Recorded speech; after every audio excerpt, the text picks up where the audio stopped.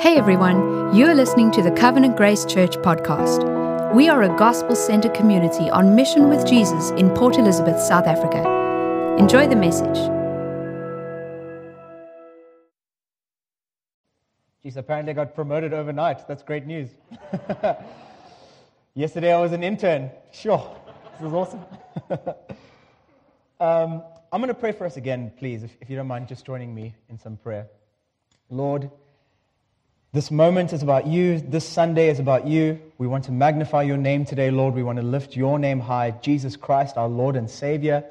We're here to glorify you, Lord, with the reading of your word, to sit under your teaching. I pray that you would minister to us today. Let your Spirit speak to us, Lord. Open our eyes, open our hearts. We want your word to sink deep into our hearts today, Lord. We don't want to walk away from here unchanged. I pray that you would challenge us today, encourage us, Lord, strengthen us. Just help us to listen, help us to turn these things over, correct our thoughts where they need to be corrected, Lord. We are trusting you for transformation today. We're trusting you, Lord, for more of you. We love you, Lord Jesus. In your name, amen. Cool. So today, we're going to pick up where, you can hear me, hey? It's fine, yeah. We're going to pick up where Jade left off from last week. Just to give us a quick recap. It's hours before Jesus is to be arrested. He's having an intimate moment with his disciples minus Judas. Judas is off to finish his business. And he uses this time to communicate some very, very weighty information to his disciples. He's trying to prepare them for the reality that's coming after he's been resurrected and then taken up into heaven, because he's not going to be with them anymore. So there's a lot of things that they're going to need to know about this life that they're about to face. So Jade pointed out last week, he gives them a mandate to abide in his love, but he also encourages them to love one another. He wants them to develop rich Christian love, Christian friendship, Christian fellowship. He tells them that this is a picture of the way that the Father loves him. We see this in verse 9. As the Father has loved me, chapter 15, verse 9, as the Father has loved me, so have I loved you. Abide in my love. But as we will go on to see today, this is not the only picture that he wants to present to his disciples. He wants to show them just something else. So if I can explain it to you like this, imagine you're buying a product, or maybe you're subscribing to Amazon or Apple or whatever it is, Netflix.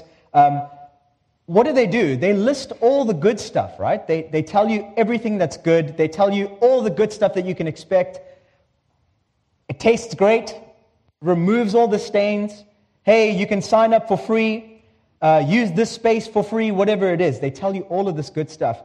But then when you take a closer look, you see there's an asterisk somewhere next to those claims, and it's leading to some fine print. Somewhere on the page, there's fine print. It contains extra terms and conditions that maybe you didn't plan for, or maybe just at the time when you were signing up, you didn't understand. Maybe no one told you that the first 3 months were free, and then after that, money just starts disappearing from your bank account. Or maybe when you bought that T-shirt, you didn't read the little tag that says, don't put this in a washing machine. Hand wash this instead. And then when it shrinks, you're kind of shocked. You're going, well, I didn't read that. I didn't read the fine print. And so today, we're going to see Jesus he's going to take a sharp turn around this corner. And his chat with these guys, it's going to magnify supposed fine print, if we can call it that, with his disciples. So he tells them that, point blank, he says, well, listen, you followed me this far, and if we have to keep going, you're going to be hated. You're going to face hatred. This is a sharp contrast with what he's just told them to do when you consider believers and believers interacting with each other. He's just told them to love each other. But the reason it's in contrast is because what he's about to tell them, it's not what they should expect from the world towards them, which is where their ministry is taking place, in the world. So a few weeks ago, Kyle asked us a very important question. Are we following Jesus? When he says, follow me, are we following Jesus? Last week, Jade answered the question, what does it mean to be a disciple of Jesus? What does that mean for us? How do we abide in Christ's love? And this week, I'm going to try to manage our expectations of being Christians and try to navigate why we are hated for the things that we believe.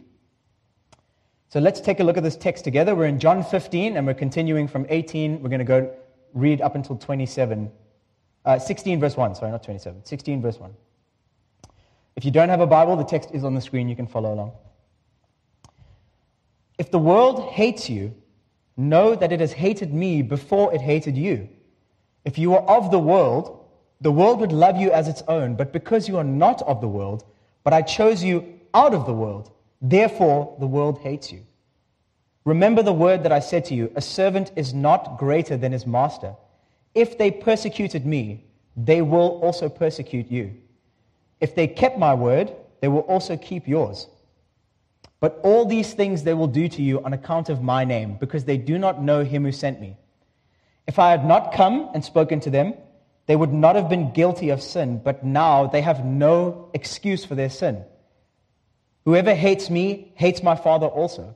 If I had not done among them the works that no one else did, they would not be guilty of sin, but now they have seen and hated both me and my Father. But the word that is written in their law must be fulfilled. They hated me without a cause. But when the Helper comes, whom I will send to you from the Father, the Spirit of truth, who proceeds from the Father, he will bear witness about me. And you also will bear witness, because you have been with me from the beginning. I have said these things to you to keep you from falling away.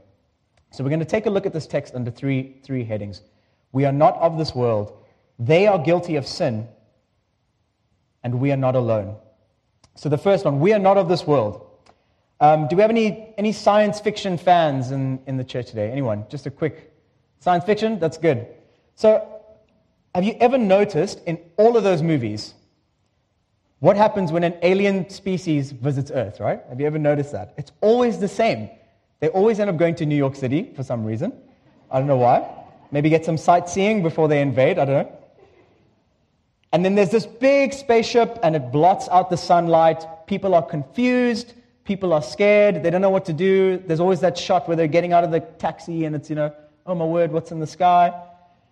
And then inevitably the army gets sent out to investigate. But eventually it always ends the same, maybe with one or two exceptions. Eventually it always ends the same.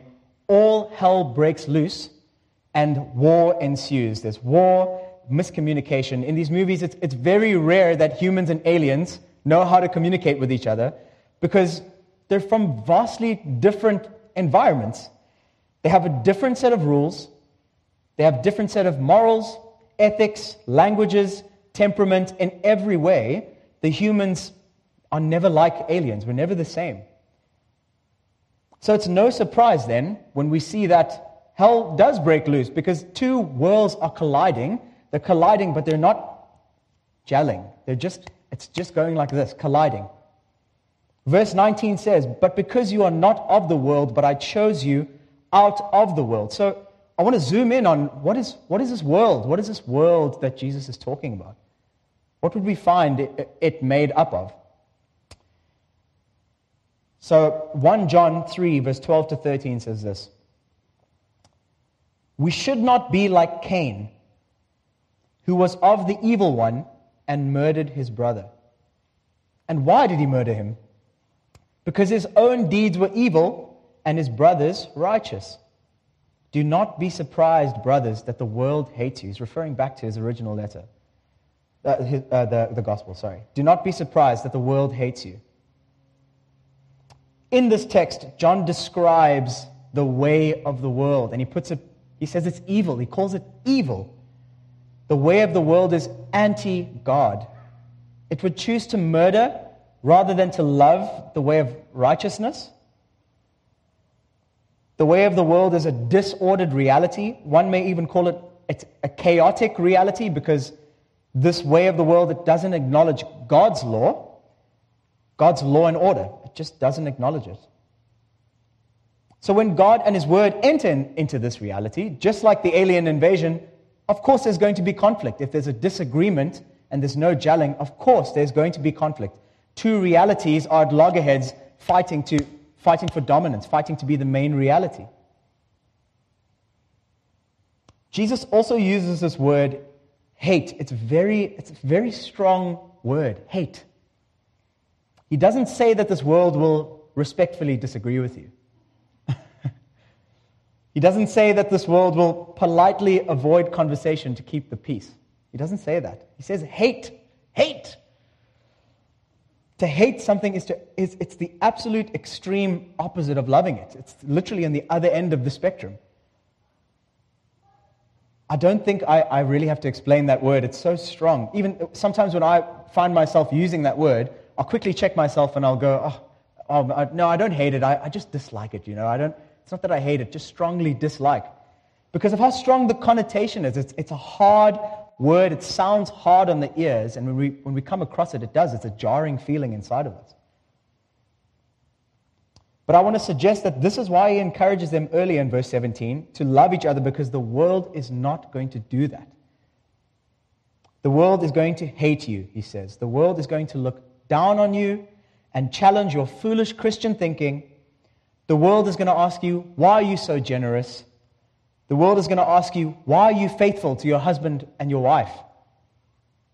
The world is going to ask you, why are you here on a Sunday, week in and week out, when you could be using this time for something better? It's a beautiful day outside. We could be at the beach. Why are you here? And it's a very short answer. And I think we all know. The answer is Jesus, plain and simple. Verse 20. Remember the word that I said to you, a servant is not greater than his master. If they persecuted me, they will also persecute you.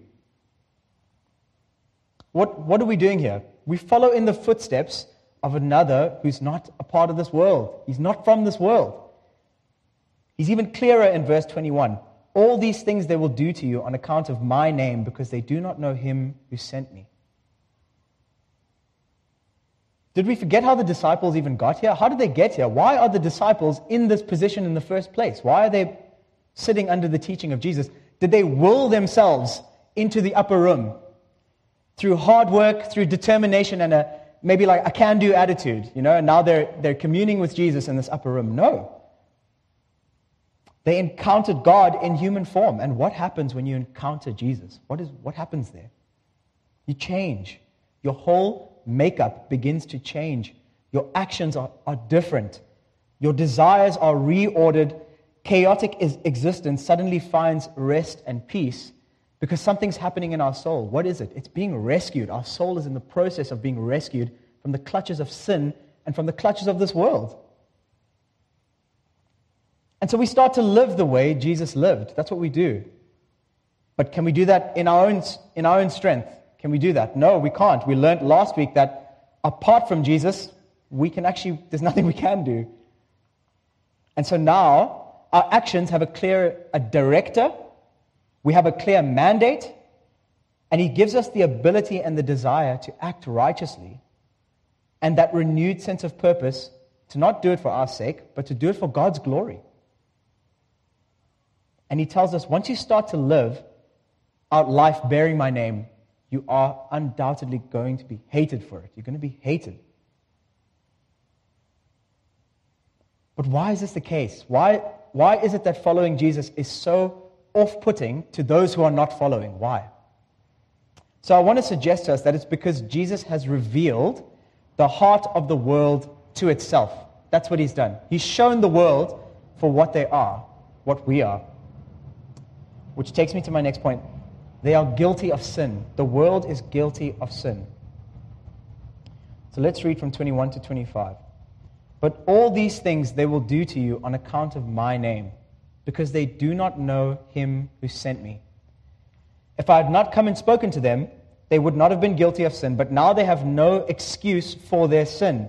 Whoever hates me hates my Father also. If I had not done among them the works that no one else did, they would not be guilty of sin, but now they have seen and hated both me and my Father. But the word that is written in their law must be fulfilled. They hated me without a cause. So I want to shed some light on the use of the word sin here. I put it in inverted commas. Yeah, I did. Good. Jesus is talking about a very specific sin, a particular sin that the religious leaders of the time had fallen into. They fell into this thing. And that was not believing that he was the Messiah. He's essentially saying to his disciples, listen, I've come just as I said that I would. I promised that I was going to come. Here I am. And what have they done? They don't want to believe that. They don't want to believe. And so now they are guilty. They have grounds for conviction. They have grounds for condemnation.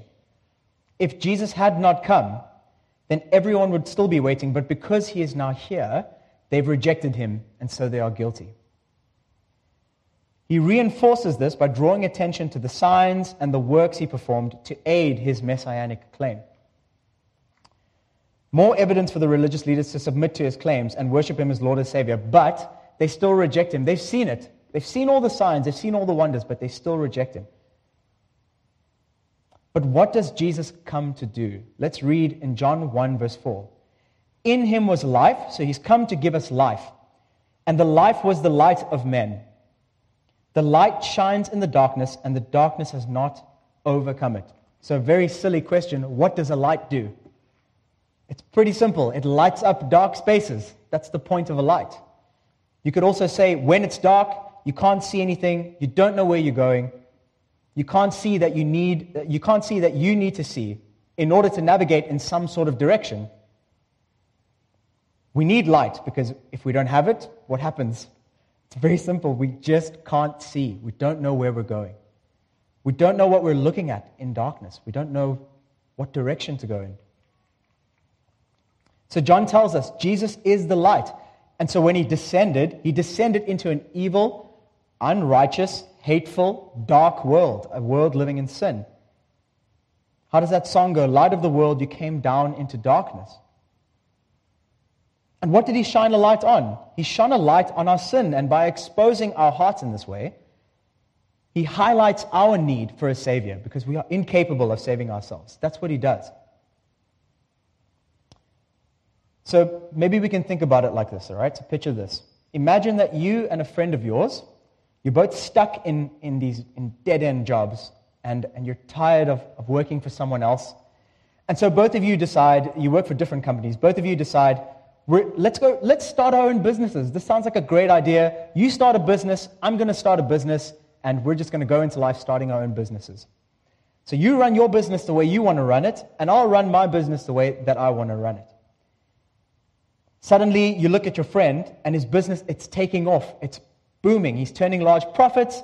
He's seeing rapid growth. But at the same time, you're noticing that your business is struggling a little bit. You're losing money. You're retrenching staff. You realize that you're incapable of making this work. You just don't have the right skill set to make this work. So one day, your friend reaches out to you. He's like, hey, man, let's talk about your business. And you tell him, it's really not going great. My business is failing. And he says, hey, buddy, I can see that this is tough, but maybe I can help. Something's happening here. Maybe I can help. Maybe I can show you some things. Maybe I can show you a way to save this failed endeavor with some things that I've tried. Maybe we can take a closer look at your books. Maybe we can take a closer look at your business practice, your management style. Maybe we can shed some light on where you're going wrong in your business. What is the obvious thing to do in that situation? Of course, you take this guy up on his offer. It's a no-brainer. If you want this business to succeed, you take him up on his offer. Either that, or you return to your dead-end job where it's lifelessness waiting you. There's nothing waiting for you there. Our lives are those failed businesses that need business rescue.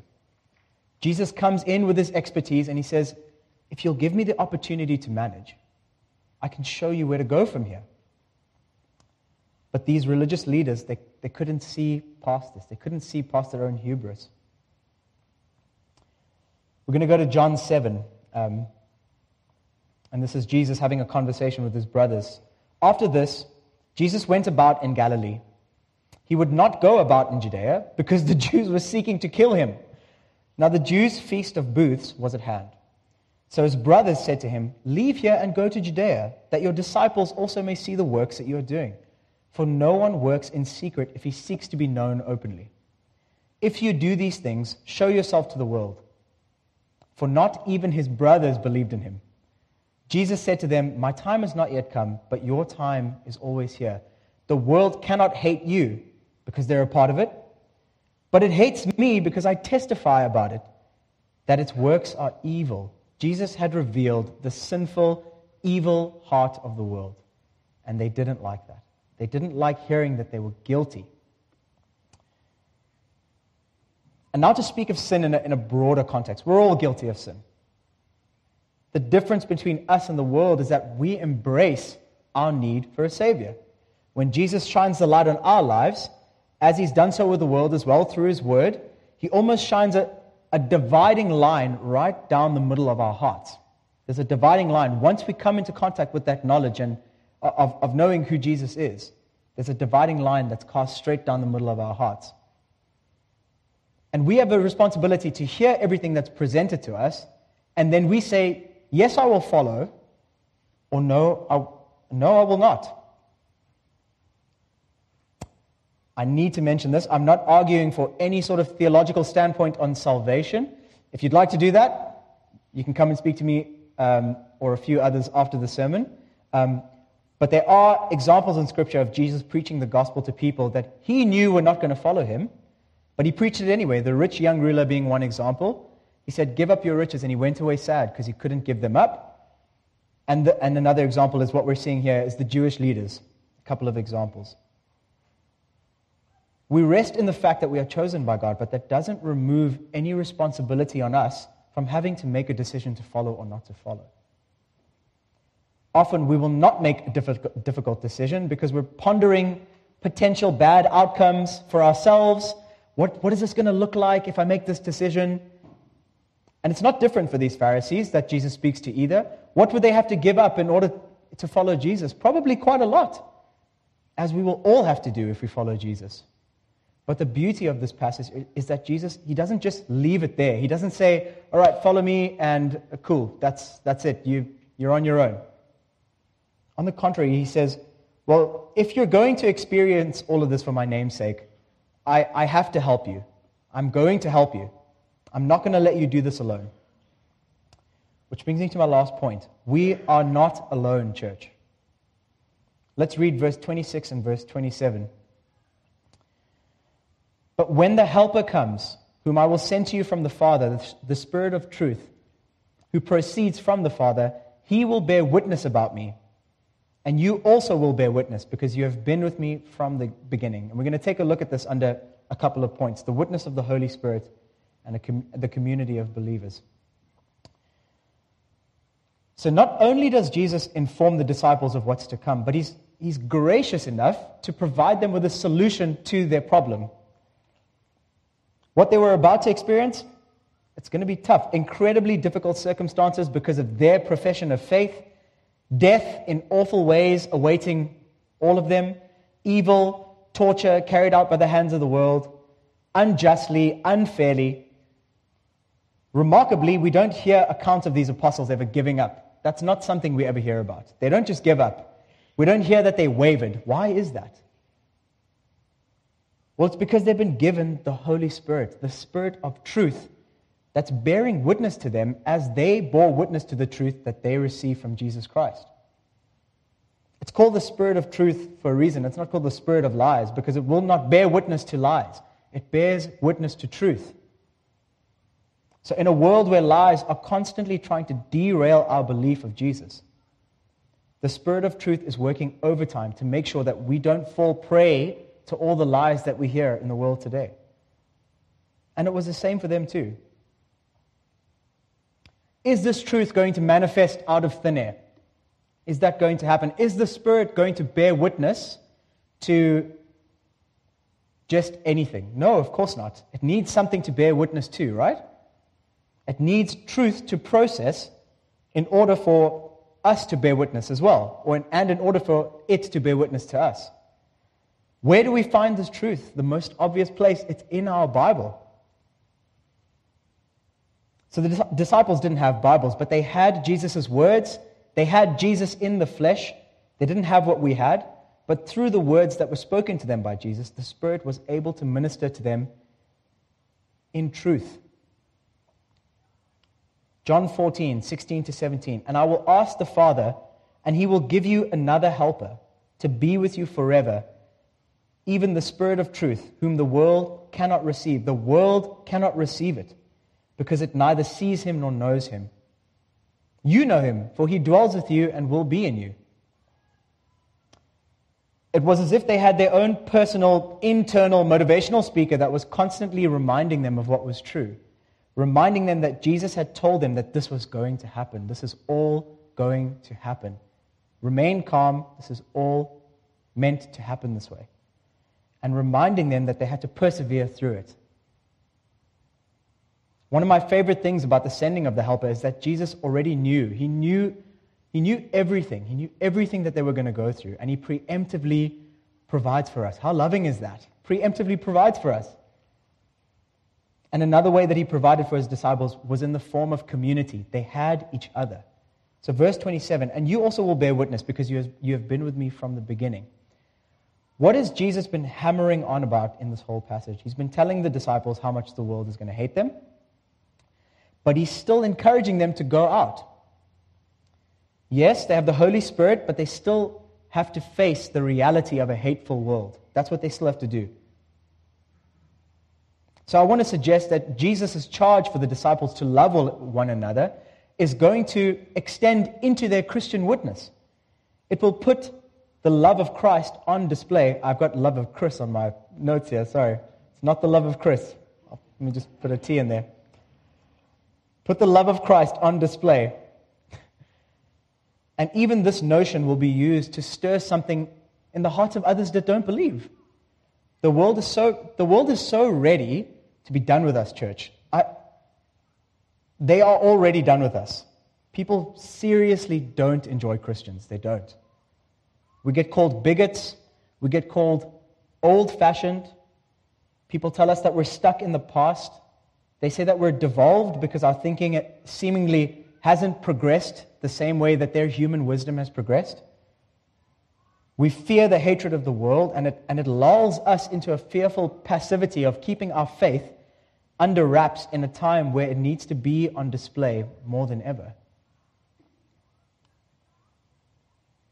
And what's comforting about this passage is that, yes, we will be hated for what we believe, but we'll be doing it together. We'll be hated together. It's comforting, right? To be doing this together. Come on, imagine if you were by yourself. That would be awful. Jeepers. If you've been following Amber Heard, she knows how that feels at the moment. Unanimously by the world. We'll be doing this together.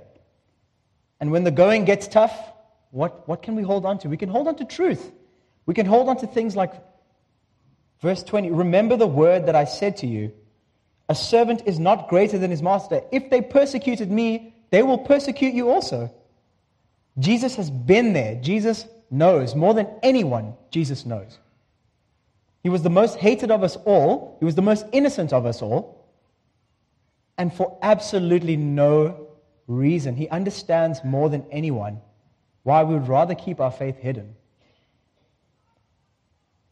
But I want to end off with this very interesting verse here in chapter 16, verse 1.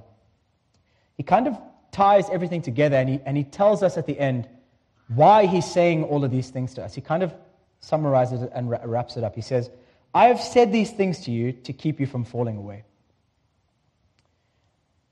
What does that mean? It means that Jesus knows us, church. He knows what is likely to trip us up. He knows what is likely to steal our focus. In 2 Timothy, we see an example of one of Paul's ministry partners, a guy named Demas. In this letter, Paul writes about Demas deserting him because he loved the world. This is someone who's been in ministry. He's been in prison with Paul. He's suffered with Paul. But Demas deserts him because he loved the world. We see it happening with pastors who fall into sin. We see it happening in our homes. When we take our eyes off Jesus, things start to fall apart. When we make other things priority, things start to fall apart. And that's not what Jesus wants for us. He puts so many things in place for us to withstand the impending hatred. For the disciples, for us, the fact that we know about it is already a head start. Imagine you became a Christian and you didn't know this, and one day someone said, hey, you're a Christian, I hate you. And you're going, but why? Why? What are you talking about? Of course we know that we cannot lose our salvation. But there are many of us who will walk away from this. Who will make the decision to not follow anymore. We believe that we're saved, but it doesn't show in our lives. It doesn't manifest in our lives. We look good on paper, but we are unwilling to venture into persecution territory for Jesus' sake because of our own personal comfort. So before I close, I'm going to close with some facts for you guys. I'm going to give you some statistics so we can have a healthy perspective while considering what Jesus has said to his disciples. These stats can be found on a website called Open Doors. I think they're a missionary organization. And the numbers are pooled together from the top 50 countries in the world where it's the most difficult to be a follower of Jesus. All right, so are you ready for this? Actually, they're on the screen. And this is over the last year. So in the last year, there have been only these 50 countries, so there's much that we actually don't know about, but in these 50 countries, over 360 million Christians living in places where they experience high levels of persecution and discrimination. There have been close to 6,000 Christians killed for their faith, close to 5,000 churches and other Christian buildings attacked, and close to 5,000 believers detained without trial, arrested, sentenced, or imprisoned for their faith. And this is where I had to ask myself that question. I had to go, isn't this a message of hope?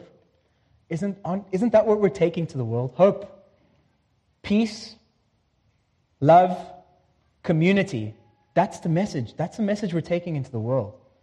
Why is there so much hostility towards us? If we were going to places armed to the teeth with a nefarious agenda, I would definitely understand why people wouldn't receive us well. But it's good news, right? This is good news. And yes, the answer it is good news. Of course, that's the answer. This is great news. But we mustn't forget that this world is not good. The good news is good, but this world is not good. And now us in South Africa, here in PE, we have the pleasure of living in this country. We don't have to go through what those people are going through. We can worship Jesus freely. We don't have to experience, as the stats were saying, high levels of persecution or fatal persecution or discrimination. But I do acknowledge that every place has its own unique set of challenges for the Christian there. And here where we are, South Africa, PE, I want to suggest that ours will occupy a more ideological realm. We're contending for our faith with ideas at university, at work, in a Western context. We're guarding against progressive thought. We're battling our own fears and insecurities that are preventing us from worshiping freely in our daily living. What is someone going to think of me? Am I going to do this right? And this passage goes to show today, Jesus gives these disciples a reality check because they have just received a ticket to go on this ride, and it's going to turn out to be a very, very bumpy, wild ride. A ride that will lead to much pain, a ride that's going to lead to much suffering, torture, unjust and unfair treatment, even betrayal by their own kind. But what can we take heart in that? What does that sound like? Who's gone through that? Jesus has gone through that.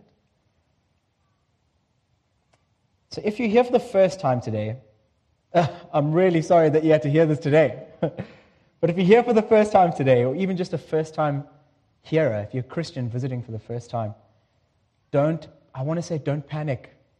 You have this information now. You are more prepared than you were before you walked into this building. Please don't panic. The joy of serving Jesus Christ, the joy of being in Christ, it far outweighs any experience that we may have here on earth, good experience or bad experience. The joy of Christ is insurmountable. It surpasses all of that. My intention is not to make this sound doom and gloomy. I'm literally just telling you what Jesus is saying to us. And so this road and this journey, it comes with a cost. It has to come with a cost. And if it's a price you're willing to pay, we would love to have you. We'd love to have you. For the faithful returners, we are a comfortable people, CG. We're comfortable here in our context. You know, while I was reflecting on this, I had to, when you're prepping for these preachers, you really have to get down to the scripture and wrestle with it, and it's tiring because you're confronted with your own sinful nature. And so I had to acknowledge in myself, I don't love others as I should, you know. I'm not bearing a good witness in the way that I love my fellow Christian brother. And that's me making a confession up here. I need to be better. I need to be better at this. I'm lacking in that. And I don't want you to hear what I'm not saying. I'm not encouraging us to seek out conflict and persecution. But I am encouraging us to live unapologetically. I'm encouraging us to live faithfully in the name of Jesus Christ. And then, yes, if you do that, of course that stuff is going to follow. Hatred and persecution will follow. That's what Jesus says. If we're doing this right, if we're doing this faithfully.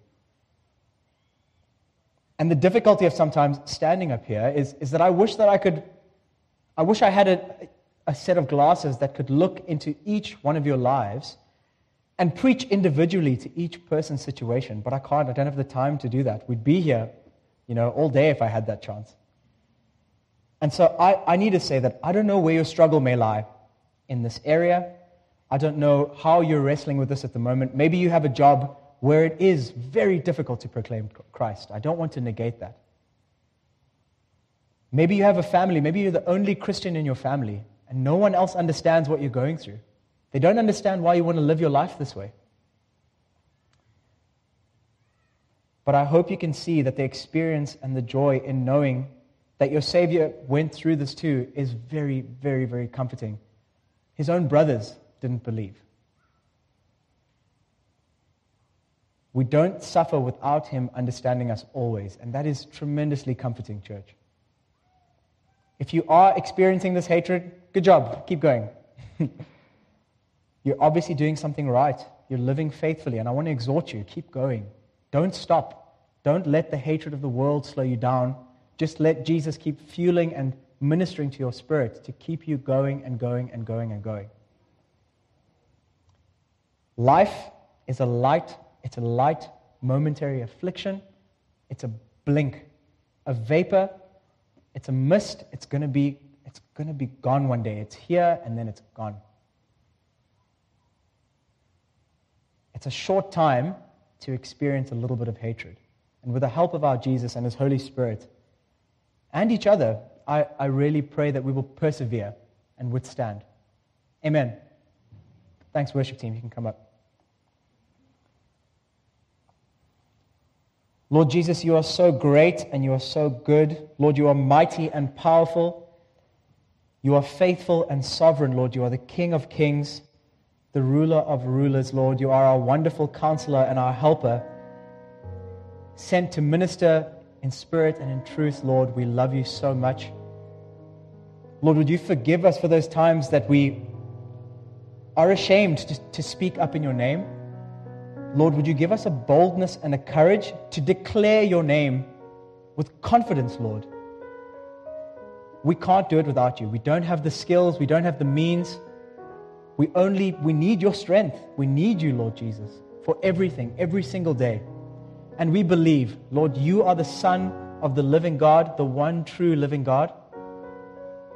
You are the Savior of our souls, rescuing us out of darkness, Lord. You have plucked us out of darkness to share in the spoils of your glory. What a wonderful thing. What a beautiful set of news, Lord, the good news. Help us to believe, Lord. Help us to rest in that. Help us to meditate on that every single day. We love you, Lord Jesus. Thank you so much. In your wonderful name, amen.